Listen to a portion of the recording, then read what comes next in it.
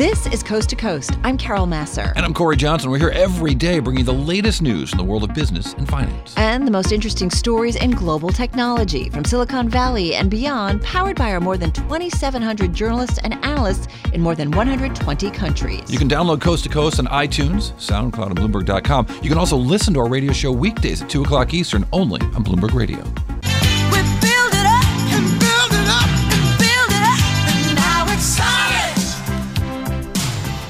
Well, the muni market has been pretty solid here with lots of issuance in all sorts, but what's going forward? We are broadcasting live from the Build America Mutual here in New York City.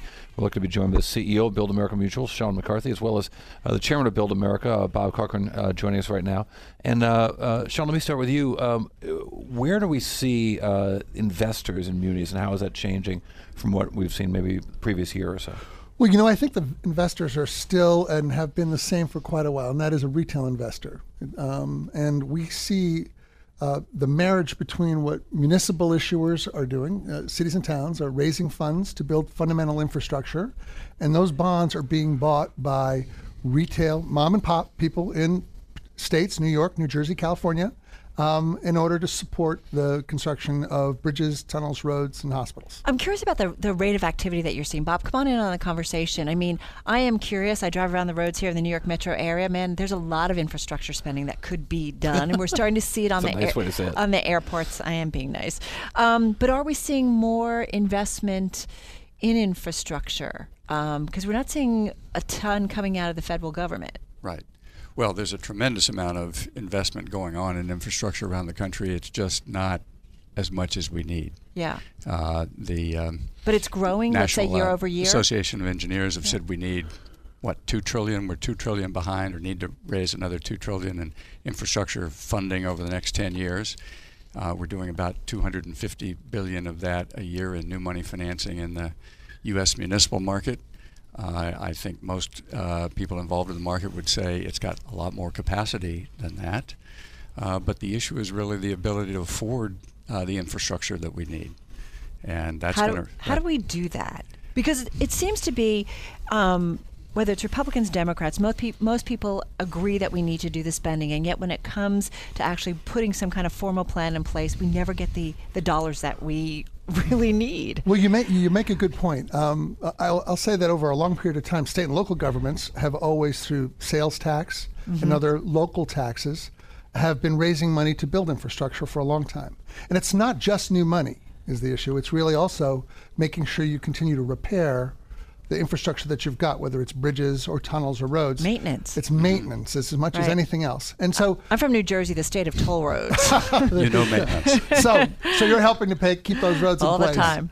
But the real issue, if you think about it, is what are you going to do to finance going forward? Now, the municipal market has been able to finance long-term infrastructure, whether it's really, really small transactions or enormous transactions like LIPA in the greater New York area. So it's a revenue stream that we need to look for, which is how do you either raise taxes or get support from somewhere else in order to finance these essential infrastructure projects. In December of 1985, as the building we're in right here in Battery Park City was being completed, there was $55 billion in municipal bonds issued. It was the biggest month in the history of muni bonds. That might be surpassed this month. That's correct. Right. That's an amazing time for you guys. That was the previous tax bill. Right. And well, talk to me about the impact of this tax bill. And so we see a lot of activity out of fear of what this tax bill might have, right, where they want to get these deals out now because they might not be around to do that in 4 or 5 weeks. Is that right? Well, there are two major elements that are in doubt in the current tax bill. One is current refundings of existing financings. Advance refundings of existing financings. Right. And the second is private activity bonds. PABs. So the first, advance refundings are an important source of efficiency and cost savings for municipalities. But if those deals don't get refunded between now and the end of the year and that part of the bill remains, they'll get refunded at some future point. If we lose private activity bonds, although that's not a part of the activity of BAM, that's not what we insure, but nonetheless it's a very important part of the market. It's the equivalent of what people call P3, public-private partnerships, financed by tax-exempt bonds. And it would be a shame to lose that when we're trying to go positively in the direction of more infrastructure finance. To lose an efficient element of the market would be unfortunate. Why isn't infrastructure included more aggressively in this tax bill? Well, you know, it's a twofold issue. One are which projects are federal issues and which projects are state and local issues. And Right. you're going to speak to a number of other people today that focus on the state and local part, which is where the vast majority of infrastructure as you know it, other than I-95, Right. gets done. Right. So if you think about it, at BAM, what we do is we insure municipal bonds to lower the cost of borrowing for these municipalities. But each local government decides which projects they want to do. They put them on the ballot. The voters usually approve the revenue stream, whether it's an increase in taxes or another revenue stream, in order to pay that infrastructure project off over a long period of time. That's a long history of doing that, and that works very well. The issue right now is that major infrastructure has to be done at the federal level. And you know, when the current administration got in, they identified 100 big projects that needed to be done, and let's hope they get those projects a revenue stream so that they can come to market and get financed. But that's the big issue. It's not market access for these. It's a revenue stream in order to pay for them. But good luck with that. Yeah, the unfortunate thing is that no one's figured out how to finance infrastructure for free yet. Yeah. Well, we are going to have to pay for it. And the issue is whether you impose taxes today to pay for it 100% now, or whether you kick the can down the road. Well, you can essentially build infrastructure and pay for it over the 20 or 30 year useful life of that infrastructure, where it actually contributes positively to the economy and to growth, and pay for it with user fees or identified revenue streams. But it does have to be paid back. Finally, John, let me ask you, is there more of a piecemeal approach to the way, because of the way that the borrowing is happening, that master planning isn't happening in a big way? Communities aren't being planned in a very large way, but small problems are being dealt with instead of big ones. Well, you know, everything starts at a small level. So if you think about certain projects that are done within a state, at the state level, they focus on some of the larger projects, and then they work their way down all the way to schools. So what the issue is making sure that the people in the community are focused on which projects they feel they need to finance. Which ones do they need? Because essentially... So we don't have to go back to the days of Robert Moses and bulldozing whole cities because one person thought it was a good idea. I don't think so. I don't think so. I think that, you know, what we do is serve building really the essential projects that you live with day to day. When you get into the subway, that was funded with municipal bonds. Right. When you go to the U.S. Tennis Center, that was funded with municipal bonds. Right. The hospitals you go to, they're funded with municipal bonds. And these are all essential municipal services that are fundamental to the way we live. And so at BAM, what we do is two things. One, we're really focused on helping the small and medium-sized issuers, cities and towns, come to market and lower their cost of funding. And second, we provide financial transparency. So if you come to our website at buildamerica.com, we write a summary for every credit that we do, available for free. So if you're a municipal bond investor and you say, boy, I want to look at a bond and figure out really what's going on in that city or town or that school district, we make that available for you. Interesting. So lots of transparency there. So you know exactly what you're investing into. Precisely. I love infrastructure. I wish we had more time. We've got to run, but hopefully we can continue this conversation another time. Thank you very much for coming here. Thank you. Sean McCarthy, Chief Executive Officer at Build America Mutual BAM, and also Bob Cochran, Chairman of BAM, and we are here at BAM headquarters in New York City. It's survival in the city. We do want to talk about the cities. Keep in mind that the municipal bond market preparing for a potential onslaught of bond deals. Cory talked about this earlier before the end of the year as U.S. lawmakers consider pulling the tax break from tens of billions of dollars of debt issued each year. Let's get some thoughts on that and why the muni bond market is crucial to U.S. infrastructure investment. Kind of continue that conversation we just started. Clarence Anthony is CEO at the Advocacy and Lobby Group, National League of Cities, based in Washington, right? Yes, that's correct. And the group represents thousands of cities, towns, and Villages, but he joins us at BAM headquarters in New York City. Welcome to Bloomberg Radio. Thank you very much for having me here today. Tell us a little bit about who you guys represent and what you do. Yeah, we are the National League of Cities. We are the voice for cities all over America. Cities, towns, and villages, 19,000 of them. Big, And small, all kinds. all kinds, from New York City down to Sop Choppy, Florida, where I didn't grow up there, but I'm from Florida. And Sop Choppy, Florida? Yeah, there's a city called Sop Choppy, Florida. Like that. Yeah. And we make sure that the voice with the administration as well as with Congress, we make sure they hear the voice of city leaders. And it's a big job right now, what's going on in Washington. Well, Yeah. let's talk about Washington right now. And what does Washington want to hear from small communities and cities? This administration's been unique in many forms. And I wonder what the reaction is to what small towns and big cities need. I think that what we have been focused on is trying to get the attention on an infrastructure plan for cities. As Sean and Bob indicated, where the rubber meets the road is in local governments, where we control 95% of the road systems, the bridges, 500,000 bridges, 1,600 airports. I mean, you can go on and on and on. And what we'd like to see is for Congress as well as the administration to focus on an infrastructure plan and allow us, give us a partner to deal with the crumbling infrastructure in America. Clarence, I want to ask you something that I asked Sean and Bob, and that is, again, most people will say infrastructure spending, it's a good thing. It's a good thing for the country. It's probably a good thing for our economy. And yet, when it comes down to it, we can't seem to get a massive project, certainly with some federal direction, federal support underway. The group is in Washington. What are you hearing right now? Well, I mean, we thought this was going to be an easy thing out of the gate when President Trump came in with his team, and yet here we are. There's no question. We thought that we would have a partner in trying to get infrastructure funded in America. It's already been said, we have a D+ in America infrastructure. I think that if we really want to see our economy grow, we want to see communities grow and jobs, it's about the infrastructure that creates those opportunities. We've not been able to, at this point, get that focus on infrastructure.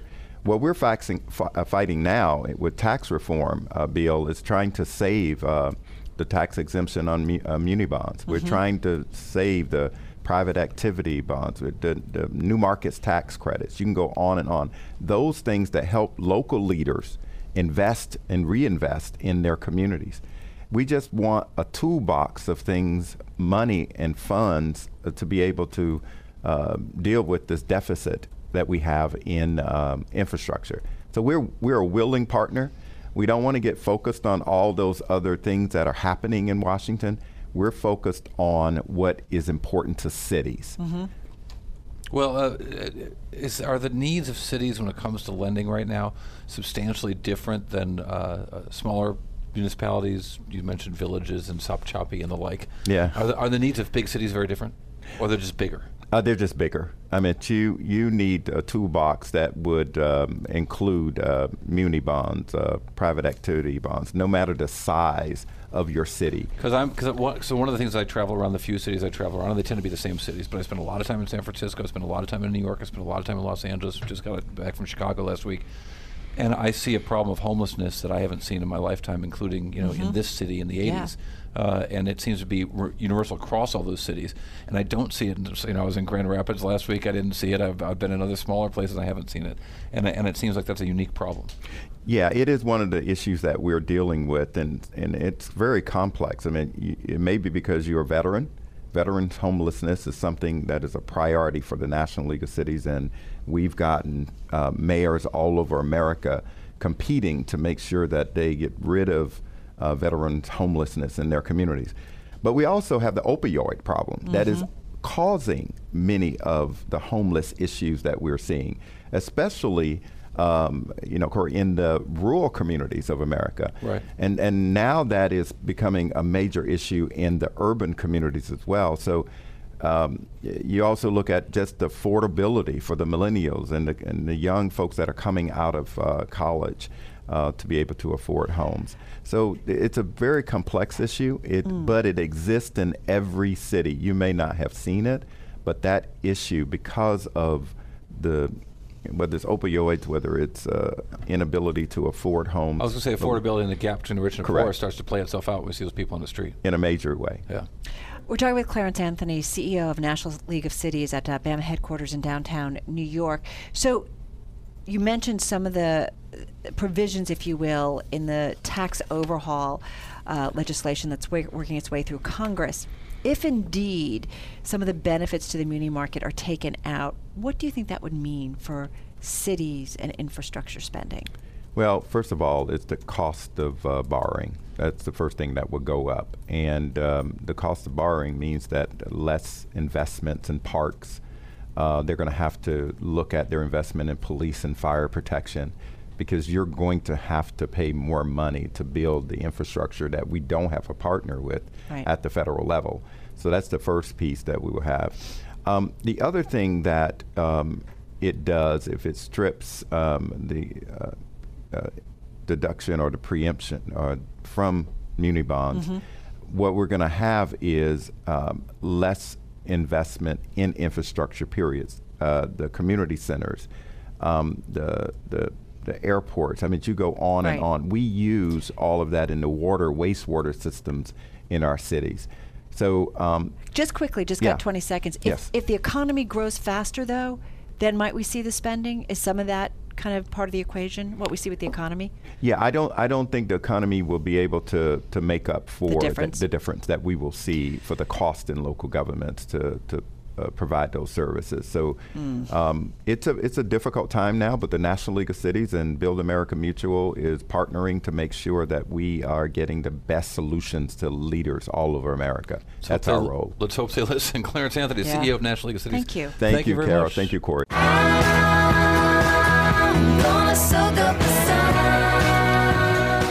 So our next guest knows an awful lot about the sun. He's got a state perspective on muni bonds and infrastructure. Ben Watkins is Director of Bond Finance at the state of Florida. The Sunshine State. It is indeed. Here at BAM headquarters in Lower Manhattan. Ben, good to have you here with us.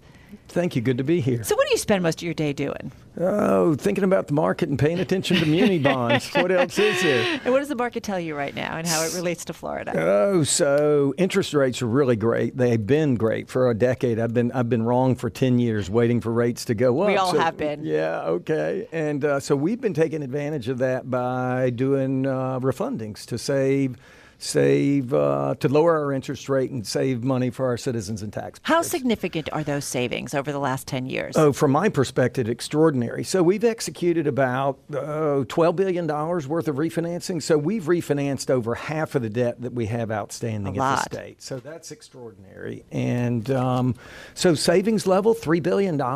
And so $3 billion is significant. Yeah. And so we've been able to take advantage of historically low interest rates by refinancing all of our debt. Are you done? We wouldn't be but for Congress's proposal to take us out of the business. Do you want to squeeze stuff in before the end of the year? We're going to try to accelerate things. That's inconsistent with our normal discipline, which is just take them as they come and take them in bite-sized pieces. But given the extraordinary circumstances, we're going to move a little up. So, and I'm sorry, you were saying about what Congress is trying to do. What's the worst of what Congress is trying to do to you right now? So one of the proposals in tax reform that's both in the House and the Senate proposal is to eliminate our ability to do advance refundings. So what does that mean? That eliminates our ability to be able to refinance debt at lower interest rates. And it impairs our ability to provide real economic savings to our citizens and taxpayers. That's what it does to us. So that $3 billion, well, that's $3 billion less we have available for investment in infrastructure. Why do you think Congress is doing this? I mean, is it that much income from that? They're misguided. That's my best answer. They don't understand, and they don't necessarily want to understand. So you stop and think about it. So, it's all about the scoring thing, which is, so think about this for a second. $1.4 trillion. I mean, that has so many zeros I can't even count it. The impact of the advance refunding. Yeah, well, would you write that up on the board? Between all of his fingers and toes, we can get there. Yeah, okay. So $17 billion is what this cost over 10 years. the federal government. That's what they say. That's how JCT and CBO scored it. So well, the new Joint Committee on Taxation score just came out, like literally just came out, and it says that the budget deficit, they've got the highest estimate for growth of any of the estimates out there, averaging 0.8% increase in GDP, and still they think the deficit's going to increase by more than $1 trillion. Right. So here's my point, Charlie. So all that is a game. That's a scoring game. That's about the deficit. How big do we want the deficit to be? State and local governments, we're talking about true economic savings. We're talking about dollars that have to be charged our citizens and taxpayers to pay the debt service on our bonds, to build infrastructure, and they're impairing our ability to do that. So this is real dollars. This is not just made up stuff inside the Beltway kind of gaming on scoring deficits, and that's how they're impacting us. Well, Cory and I spend a lot of time talking with various guests about trying to understand why, infrastructure spending hasn't really kind of gotten through Washington, especially when that was certainly a big push by President Trump. That is a big push of his, and yet this provision may be in this GOP tax overhaul bill. How do we reconcile that? If he's for infrastructure, and yet you're saying that by this provision in the tax bill, it's going to prevent maybe some infrastructure from happening, perhaps in Florida. Right. Or cost you guys a lot more if you want to pursue those projects. Right. So think about it like this. First off, I think they're irreconcilable. I think they're diametrically opposed. I think you can say one thing, and saying one thing and doing another thing, to me, is not being genuine and sincere about what your priorities really Florida's are. Florida's mind everybody. I would think so. I think so. Are you being heard in Washington? Absolutely. With the proposal that we have today, that's on the table today, that's going to impair our ability to be able to lower our interest rate and save dollars. We have to balance our budget. This is not a game. It's dollars in equal dollars out. We're not inside the Beltway. We can't play footsies under the table between the Federal Reserve and the Treasury and print money. And so if the cost to me is higher, that means there's necessarily going to be less of it. So is there a fix? I mean, what are you doing to try to fix this problem? So I've written my congressman, right, to lay all of this out, right? Who is that? So Senator Rubio and Senator Nelson and an array of people at the congressional level to explain this in a very simple way, because people say, oh, well, munis are complicated. This is not complicated. I'd be happy to explain it to Chairman Brady and Chairman Hatch. I mean, you guys, I'll get them on the phone. I mean, so I sent this. I told them, hey, we saved $3 billion. This makes no sense at any level. It's inconsistent with your policy. It's going to result in less investment in infrastructure. Ben, do we know that for a fact that it will result in less investment in infrastructure? By definition, yes, it will. I mean, that's the reality, because you have less money. If you have less money, you're going to do less of it. What if the economy is humming along? Doesn't help you. Doesn't matter. Doesn't matter. Why? Because certainly it'll help in terms of... can afford it better if the economy is hopping along and we hit wage growth. So you can do more pay-go, right? But this eliminates our ability to finance infrastructure. I mean, that's really what we're talking about. And so when you think about it at the local government level, we have dedicated revenue streams for specific things, for specific projects. Water systems, sewer systems, electric utilities, schools, roads. That's what we're talking about in terms of financing infrastructure. The debt associated with it has an interest rate associated with it. We have to pay for that before we turn the lights on. So what will happen if this provision is included in the final tax overhaul provision? There'll be a higher cost basis that has to be passed on to the citizens and taxpayers. Or projects don't get done. This is dramatic. I'm a little bit surprised, given that you're appointed by a Republican governor to your position, that you see a lot of problems with this Republican tax bill. Well, so I completely agree, but I call it like I see it. Whether it's D or it's R, I'm agnostic about it. But so back to my point about, I communicated this in a very simple, very straightforward, very understandable way to our congressional delegation and Senate offices. You know what I got back? Crickets. Wow. Not even the courtesy of a response, right? So what do you do with that? So they're living in their own world, and they don't really understand that that 75% of the infrastructure in this country is paid for by state and local governments. Right. It doesn't come out of Washington, D.C. It's not money raining out of the sky. It's something we do, and the tool that we use to do this, of course, is tax exempt bonds, tax advantage bonds, which makes it less costly to provide for the infrastructure for America. So the impairing our ability to be able to reduce our cost is inconsistent with his bad policy, usurps local control, Right. and it disrespects the partnership we had with the federal government on how infrastructure is built in this country. Ben, we've got to run. Okay. I like this conversation. I wish we could do more. Great stuff. Ben Watkins, Director of Finance for the state of Florida.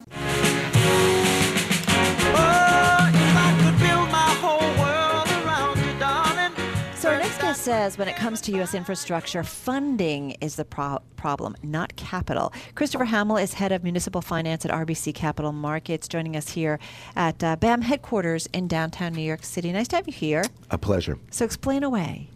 Well, a lot of the proposals that you hear about addressing infrastructure develop more borrowing programs. And really the challenge for state and local government is not where to borrow, but how to pay it back. And so any meaningful solution going forward has to address the issue of where additional funding as opposed to financing is going to come from. Does that mean we've exhausted the vast reservoirs of creativity from investment bankers? No, it just means that at the end of the day, any form of capital, be it municipal bonds, which is my own expertise, right, or private equity or other forms of debt, have to be paid back. And so the strain for state and local government to do more is to develop other sources of revenue by which they could finance their infrastructure. So great for the people who live in those areas and feel like they're getting tapped. But no, Chris, when you talk to folks around the country, what do they see as new areas of revenue sources to pay all this back? Well, I think the first obligation of government is to do more with existing resources. And so a lot of us... Be smarter, be more efficient with the Correct. capital that they've got. Correct. And you see in the state of New York, Governor Cuomo advancing a concept called design build, which is really not about financing, but how to build infrastructure at a lower cost. My firm commissioned a study on the Tappan Zee Bridge, which is nearing completion. Yeah. Right. And because of design build procurement, that was built for 20% less cost than a normal procurement method. And the New York State Legislature has not yet given the city of New York the ability to use that procurement method. Wait, how does it work? Well, what it does is... That's a big savings. It is. What it does is combine the design aspects of building a project with the construction. And I don't know if you've ever remodeled your house. If you've hired an architect and then turned the plans over to the contractor, lots of times it doesn't work. Right. And what it does is combine those two steps into a single party that performs both steps. So with the notion you design cost savings and you say, the builder might say, actually there's a new kind of concrete you can use in this, or there's a new light bulb you could use there, or whatever. Precisely. It integrates the two functions more efficiently. Why and it brings down wouldn't you do that? Well, That's Every- right. with everything. I built a house about 7 or 8 years ago in San Francisco, and the builder and the architect, we spent a lot of time all of us sitting together at early stages of the house, but also throughout the construction of the house. Right. That is what it takes, and that's what this procurement method permits. And so about 40 states have it, but New York is one of the states that only applies that in a limited capacity. And I think Governor Cuomo has used it for 5 to 7 projects at the state level, but they don't have it yet at the city level. Because I have to say, I come from New Jersey and grew up, and where everything works smoothly. But there's just... I shouldn't say that when I'm so close to New Jersey, should I? Right. But there's so much waste. You can see it, whether it's through bureaucracy, so that the money isn't spent on the things, whether it's schools, whether it's bridges, whether it's roads. Sure. And I genuinely believe beyond this, we're going to need more tax revenue. But I think you build the political credibility. I'm about as taxed out as I can be, and getting ready for a lot more taxes because of tax overhaul. And so if you can convince voters, taxpayers, that you're using existing dollars efficiently, they might be more open-minded about ponying up additional funds to build more projects. I don't mind smart spending. Precisely. And I think that's a bipartisan belief. Yeah. Well, I mean, smart. I mean, of course it is. I mean, it's easy. Rather than stupid spending. Right. It's like the difference between major and minor surgery. Minor surgery is on me, on you. Major surgery is if they start cutting me. But I think that's true of programs and too. But is there a sense though that that there's one of the arguments that Republicans have put forth with this tax bill is that if in fact they get rid of state and local tax deductions, for example, and other deductions, talk about getting rid of, it will force municipalities and cities or governments, state governments in particular, to lower to spend less, do less, and cut taxes.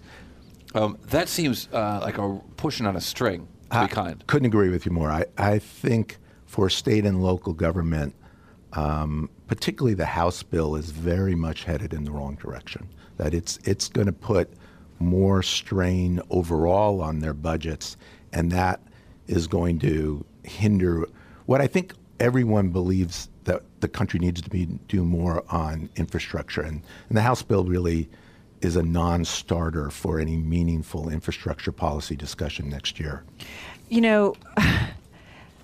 I'm assuming you spent some time in Washington. We were just talking with Ben Watkins of the state of Florida. He's a really smart guy. He's a lot of fun. I have to tell you, we got a bunch of viewer responses, too, who are like, amen, what he had to say, especially about the frustration in getting... I think you'd use decaf, personally. But no caffeine after 2. But frustration with people in Washington hearing what really needs to be done on the ground.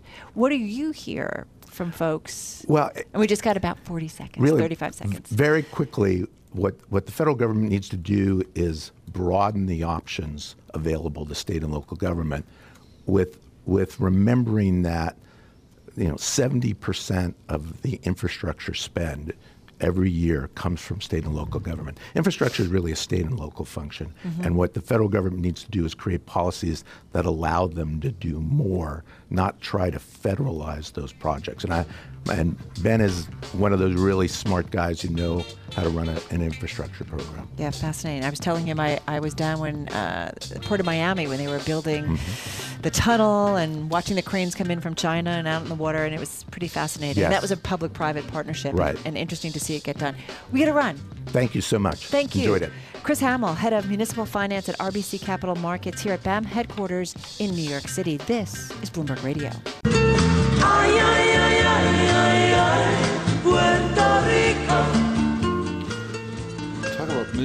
Talk about municipal finance problems. Puerto Rico, it's got to come to the top of the list when you look across all the parts of the United States that are having issues. But perfect person to talk to about that and more about what we're learning about the issues as it relates to municipal finance and the infrastructure build-out. Ken Hiteshew joins us right now. He was the director of the U.S. Treasury Department's Office of State and Local Finance, exactly the guy in the government who should know how to make these things work. Now he's with Ernst & Young. And so glad to have you here with us. Let's talk about Puerto Rico. Puerto Rico, we've done a lot of stories about Puerto Rico debt. We've had Kate Long on the show talking about that, who's so, you laugh, Kate, and she knows this stuff so well and has been so helpful to us to understand it. But after Maria, it seems like the problems that Puerto Rico has had, they've been blamed for those problems going into it, but unable to get around them to solve these problems that are coming up since the hurricane. Listen, we had a wonderful lunch today at the Municipal Forum where Ben Watkins described how as a country we respond to disasters, and it's a bottoms-up approach. It's local and state governments working together. They're on the front line, and the federal government is their partner from a funding point of view, and it takes that capacity to respond. When you have a government that's under the stress like Puerto Rico is, a storm of this magnitude, the worst in 90 years, it really unveils the lack of capabilities in this kind of area. Running a government every day is hard, but running it with the situation that they're in now is extremely difficult. And so I think we're in uncharted waters in terms of the role of state and local government in Puerto Rico versus federal government, and who has which responsibility and how to allocate that properly. So do we need to kind of rethink the relationship and responsibilities between the federal government of the United States and Puerto Rico? Well, we did that, and Congress did that in June of 2016, and it's called PROMESA, which was an unprecedented piece of legislation. Other than Washington, D.C., the federal government has never come in and imposed a financial oversight board over our government, and in return for having access to debt restructuring authorities. So that was pre-hurricane. Now we have a situation where the federal government will have to respond with billions, if not tens of billions of dollars, going in to rebuild Puerto Rico. It's now truly a humanitarian crisis. We saw some numbers today about death, just people dying in the country, and the compared to the statistical average in recent months, we've seen over 1,000 people die in the last month in hurricane who might not have otherwise because of the conditions there. I have not been to Puerto Rico since the hurricane, but many of my friends have, and it's extremely, extremely disturbing. But I guess what I would say is I think what Washington is talking about now is how are we going to respond in terms of this aid? Right. And is there going to be a plan, and who is going to have input, and ultimately who is going to have final say on what that plan will be? And I think there is no question, given the dollars that Washington has to spend in Puerto Rico. I'm looking at a number like $94 billion right now. Well, that's the governor's number. Yeah. Right. There are still technical damage assessments underway. It will be some time before we know the exact number, but it's a big number. I mean, Bernie Sanders said it's $147 billion. What should be the future of Puerto Rico? Well, once we get past, God forbid, or God hoping we get through this much more soon, the crisis that's there. But what should be the future of Puerto Rico? Well, the future of Puerto Rico has to be a fiscally well-managed territory with an economic future. How do you get there? And thirdly, there has to be ultimately, in my view, a resolution on status. PROMESA specifically, because of the politics of the situation, we said, let's put status aside until we can fix the fiscal situation and get the economy growing. Right. But the real question is, what is the economic rationale for Puerto Rico, and how many people on the island support that economic rationale? And I think, in other words, the people of Puerto Rico getting a vote in Congress. Well, no, that's the issue of status. Right. And I think the country is responsible for allowing the situation in Puerto Rico to be in this no man's land for decades. United States. Yes. Yeah. Ultimately, we have to make a decision about how we're going to treat our territories as U.S. citizens in the country. And just finally here, it sounds like also there's tension between the governor of Puerto Rico and Washington. That's part of the problem, deciding who's going to be responsible. Yes, I mean there are many players, and there's the administration, and there's probably not a uniform voice in the administration on the issue, whether it's FEMA or HUD or Treasury or OMB, and there's Congress. And so there's going to be an opportunity in the coming weeks with a supplemental appropriations bill that will affect both Florida, Texas, Puerto Rico, and California to address this issue. What is the amount of money that should be spent, and how should it be spent, and who should make those decisions? We have to run, but I hope we could talk in the future. Ken Hiteshew, he's strategic advisor at Ernst & Young's Transaction Advisory Services team here at BAM headquarters. Move around. Motion creates the motion. I feel the earth move under my feet. You move like they do. I've never seen anyone move that fast. Shake. Shake. All right, people, let's move like we've got a purpose.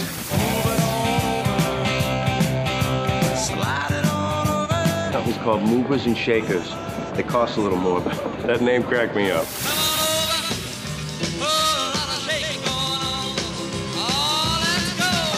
Bloomberg Markets, Movers and Shakers with Carol Masser and Cory Johnson on Bloomberg Radio.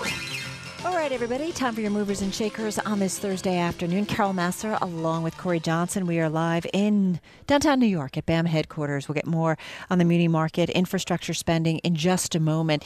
First up, though, S&P 500, 377 names in the index higher today. We had quite a rally on Wall Street. We have 127 names lower, one unchanged. Let me talk about Kroger, the second biggest gainer in the S&P 500. Shares of Kroger up more than 6%, up $1.48 to $25.86 a share. That stock, though, still down 25% in 2017. Well, Kroger, which was up as much as 14%, almost 14% at its highs today. So, yeah, I mean, ended up 6%, so it pulled off substantially. But Kroger, even as we see competition heating up in the the grocery industry.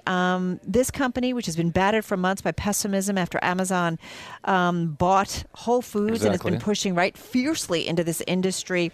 It jumped the most in almost 25 years after the company posted, Cory, same-store sales that beat estimates. Kroger also sees sales growth continuing in the fourth quarter. So some upbeat news, and that stock just shooting up. Kroger shares are up 29% since the 1st of October. So about the time that you could walk into a store at a Whole Foods owned by Amazon, Kroger shares started rallying and have been rallying ever since. I just want to look at the gross margins for Kroger because that was such an interesting part of this story. Yeah. Gross margins recovering to positive numbers, 1% after the first positive numbers in 3 quarters. That's I want a to point big out deal. Michael's stores. Michael's stock.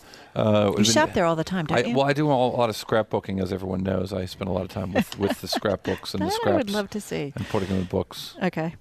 That's what scrapbooking is, right? You just take junk and you stick it in books. Yeah. Okay. Not always junk. Well, it's helping Michael's. Third quarter earnings very strong. Same-store sales up 1%, a sequential improvement. A trend that's likely to continue into the holidays, or such was the guidance after the call. Higher priced seasonal items, of course, good for them. And you know what's really good for Michael's? What? Is your daughter into this? What? Slime. She has played around with slime. This slime thing is driving sales at Michael. Yes, you can buy stock in slime and look at Michael's stores. Michael's stores stock rallying on this tremendous sales of slime in the quarter and all the slime stuff. Stock up 11.6%, closing at $21.60 because of slime. Who knew? How come I didn't get on that? That's another one, right? Staring at me in the face. Did you miss Bitcoin too? You know, I did a Bitcoin interview for a rival radio station in San Francisco today. Missed. What? I got a text message from a friend of mine who said he opened up a Coinbase account and forgot to put the $5,000 into it that he meant 2 years ago. He knew he didn't, but he's like, I was going to put $5,000. It's what I usually do with a new investment. Would have been worth $500,000 today. Oops. Yeah. Note to self. Don't do slime. that again. And he missed slime. I'm sure he did. CVS, fourth biggest gainer in the S&P 500. Shares of CVS Health up 4.4%, up more than $3 at $76.60 a share in today's session. Still down about 3% this year. CVS Health nearing an agreement to buy health insurer Aetna for more than $65 billion, according to a person familiar with the negotiations. Did I miss that deal actually got done? No, I'm just looking to see if I missed a headline. So said to be near to buy health insurer Aetna for more than $65 billion, according to a person familiar with the negotiations. It's a deal that could reshape the pharmacy and health insurance industries, and an announcement could come as soon as this coming Monday. But we'll have to see. CVS likely to agree to pay at least $200 a share for Aetna, with more than 30% paid for with cash, I should say. Talks could, though, still fall apart. All right, let's get to the volatility index report. It was exciting for the volatility index. If I type in the VIX into my Bloomberg terminal, I go to the VIX index. Check it out, up 6.4%. Yeah, so a rise of 6 point. Even at the final close, I got 6.6%.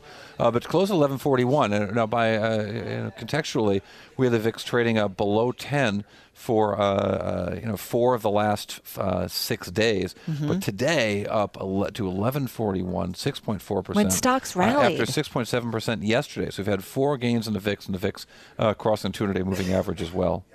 This is Bloomberg. All right, Dave, you're up. Hi, my name is Dave. Wilson, where are you? Wilson! Just what do you think you're doing, Dave? We're going for the price on Wilson. Open up the door, it's Dave! Who? Dave! Hey, Mr. Wilson! We're talking to Dave Wilson, our stock senator, with his stock of the day. That would be At Home Group. It's what you get when you put together furniture and home furnishings. Not the old At Home. The no, old Kleiner definitely Perkins, not, internet Cory. provider. Absolutely not. We're talking about a company that describes itself as a home decor seller. I just love that this company exists, given what At Home was back in the dot-com bubble. Well, there you go. I mean, the company that we now know as At Home operates more than 125 stores, each one offering more than 50,000 items for sale. At Home has been around since 1979 and went public in August of last year. The ticker, as you might expect, is HOME. The initial public offering was made at $15 a share. After months of struggling to stay above that price, the stock began rising this past April. Today, At Home climbed to a record after fiscal third quarter results were well received. The report came out late yesterday. Revenue beat the average analyst estimate in the Bloomberg survey by the widest margin since the IPO. Sales growth at stores open more than a year accelerated for a third straight quarter. Earnings surpassed estimates as well. Now, that trifecta sent At Home surging 17%. That was the second biggest gain ever for the stock. The largest followed the release of first quarter results in June. Put it all together, and today's advance brought the stock's gain since the IPO to 84%. All right, Dave Wilson, thank you so much. Bloomberg Stocks columnist Dave Wilson with his stock of the day. Thanks for listening to Coast to Coast. You can subscribe to this podcast on iTunes, SoundCloud, or Bloomberg.com. You can also listen to our radio show weekdays at 2 o'clock Eastern, only on Bloomberg Radio. And follow us on Twitter. She's at Carol Masser, and I'm at Cory TV.